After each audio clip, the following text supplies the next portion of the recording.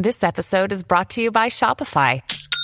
Forget the frustration of picking commerce platforms when you switch your business to Shopify, the global commerce platform that supercharges your selling wherever you sell. With Shopify, you'll harness the same intuitive features, trusted apps, and powerful analytics used by the world's leading brands. Sign up today for your $1 per month trial period at shopify.com/tech, all lowercase. That's shopify.com/tech.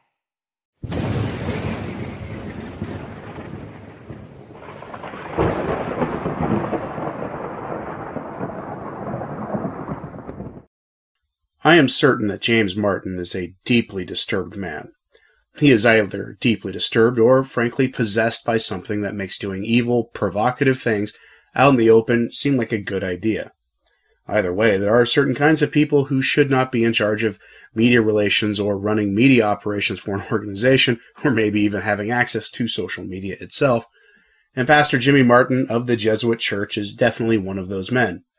He has a way not only with words but with the choices he makes that purposefully riles up his detractors in the media, and especially on social media. His panache for publicly rejecting church teaching while saying he upholds the teaching of the church is the stuff of legends. But lately he has been brazen in his rejection of magisterial and traditional authority in the pursuit of his goals. And that is why I think he is absolutely the worst priest in America right now, short of one who has engaged in McCarrick-style behavior. So let's have a look at some of his recent behavior because, quite frankly, the fact that he keeps getting away with this is rather shocking. Someone above him who agrees with his takes should tell him to lay off just a bit for the sake of their cause. But they don't even do that much because they don't understand that James Martin is the best friend traditional Catholic morality ever had. And I'll explain what I mean by that provocative statement here in a moment. But let's get to the outrage of the day because this is just too stupid to not get to immediately. We all know that James Martin has a talent for signaling what he thinks by not merely using words, but by trying to be subtle enough that only the most marginalized in the wider world of Catholic media will ever report on what he's doing. We had an example of that happen this past weekend when Pastor Jimmy Martin decided to post this picture on Twitter. If you're listening to this on an audio-only platform, it's an illustration of the Money Changers account in the Gospel, where Jesus is flipping tables. It's a more modern take on it, though. In it, we have men dressed in modern clothes and modern tables in a modern, sort of looks like office environment. In it, our Lord is depicted as a modern young man wearing jeans, a sport coat, and a t-shirt. By itself, and out of the context of what it is, it seems not that remarkable, if maybe a little tacky, in the way that all these sort of modernizing depictions of events from the Bible usually are. But some keen observers found the source of those images quickly, and that's when the likes of Steve Skojec of 1 Peter 5, Church Militant, and other organizations that have been successfully blacklisted by establishment church officials decided to report on the fact that these images not only come out of a San Francisco lifestyle advocacy book, but that book consistently depicts our Lord in that way as living that lifestyle that James Martin is obsessed with. In other words, James Martin shared a picture of our Lord from a series of pictures where Jesus Christ is depicted as a homosexual. I feel like I have to wash my mouth out with soap after saying that. Like I said, James Martin has a way of doing these things that are truly breathtaking in their brazenness. And yes, the images are part of a tweet with text that talks about the gospel reading for the day and the Novus Ordo, and what he wrote there isn't remarkable one way or the other. Like I said, brazen, and he frequently manages to wrap his brazenness in orthodox-sounding language about Jesus not being cowed by his opponents in defense of the poor and in the protection of the sanctity of his Father's house like he does in this tweet. So what was the reaction? Nothing of any importance. It's Twitter, and Twitter isn't real life. The outrage that was directed at Martin led to nothing meaningful. Firing off a few angry tweets isn't real life and has no real life impact other than to probably get a few chuckles from Martin, increase the reach of his media message, and it probably even got him a few new followers on Twitter. This isn't the first time that he said something or did something outrageous in the public eye, and completely got away with it. Martin is a master at this, so I'm going to humbly suggest something to those of you watching or listening to this. When he does something like this, don't interact with him. Every response you give him on Twitter or Facebook improves his reach, as there are people you are connected with who will see it and could likely agree with him, thus gaining him a new follower. If you really, really need to share what he's saying, take a screenshot and share it. Don't share the original tweet.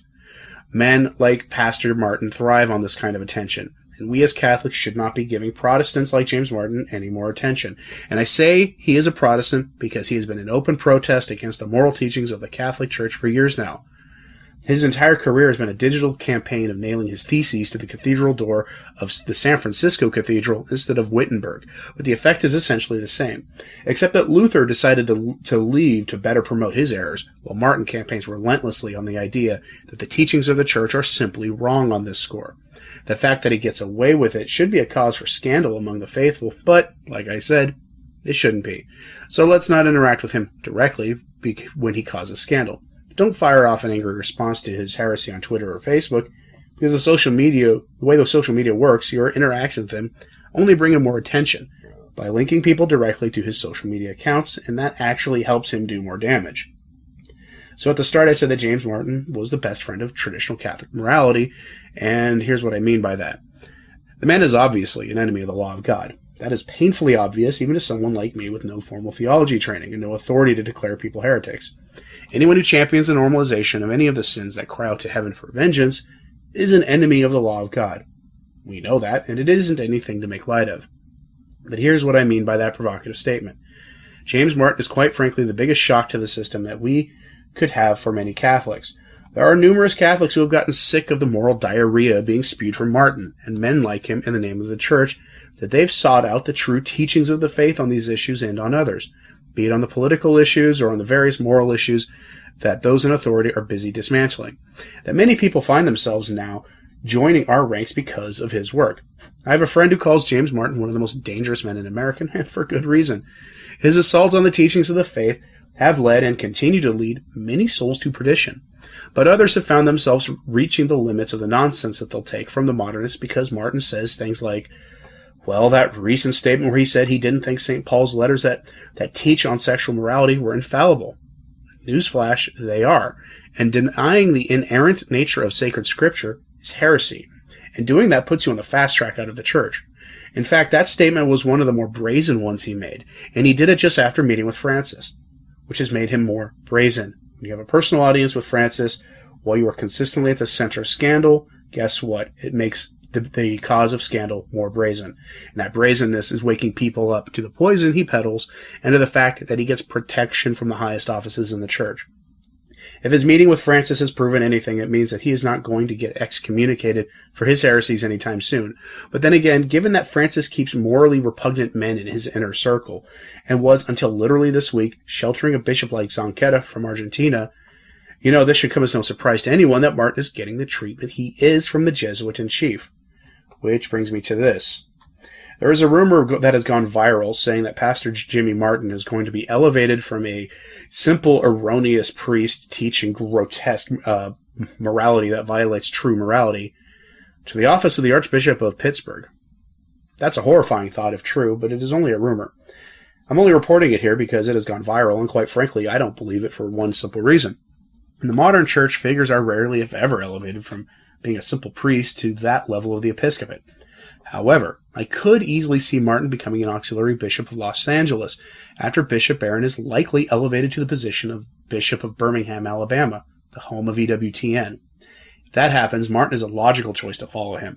For those decision makers who dislike things like morality, the traditions of the Church, and the law of God. After all, Martin has a history with media and runs a successful media Catholic machine while consulting on public relations for the Vatican. He'd make a good choice for a post in Los Angeles for that reason alone. Plus, he has a long history of doing work with the LA Religious Education Conference, the LA REC, that annual event of absolute modernism held every year in Los Angeles. From that post, he needs only spend a year or two promoting more modernism before getting elevated to a nicer post in a major city or important diocese. So I don't think we need to believe that he is going to go straight to becoming an archbishop, because that's not usually how it works. But don't be surprised if he does become a bishop sometime in the near future. But I could be wrong, because if there is anything these people making these decisions hate, it is the traditions of the Church, and even the decorum that goes with it. So who knows?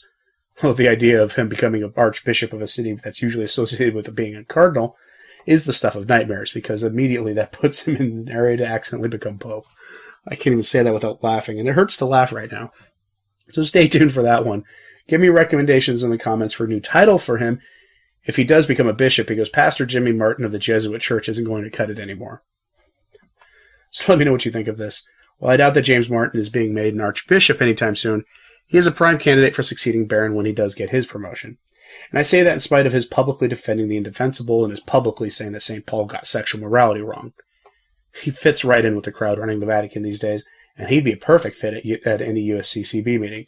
Just imagine him sitting next to Cardinal Cupich at those meetings. I mean, that'd be perfect. But let me know what you think in the comments below. Like I said earlier this week, I'll have a lighter video tomorrow for Thanksgiving. Thank you for listening. I'm Anthony Stein. Ave Maria.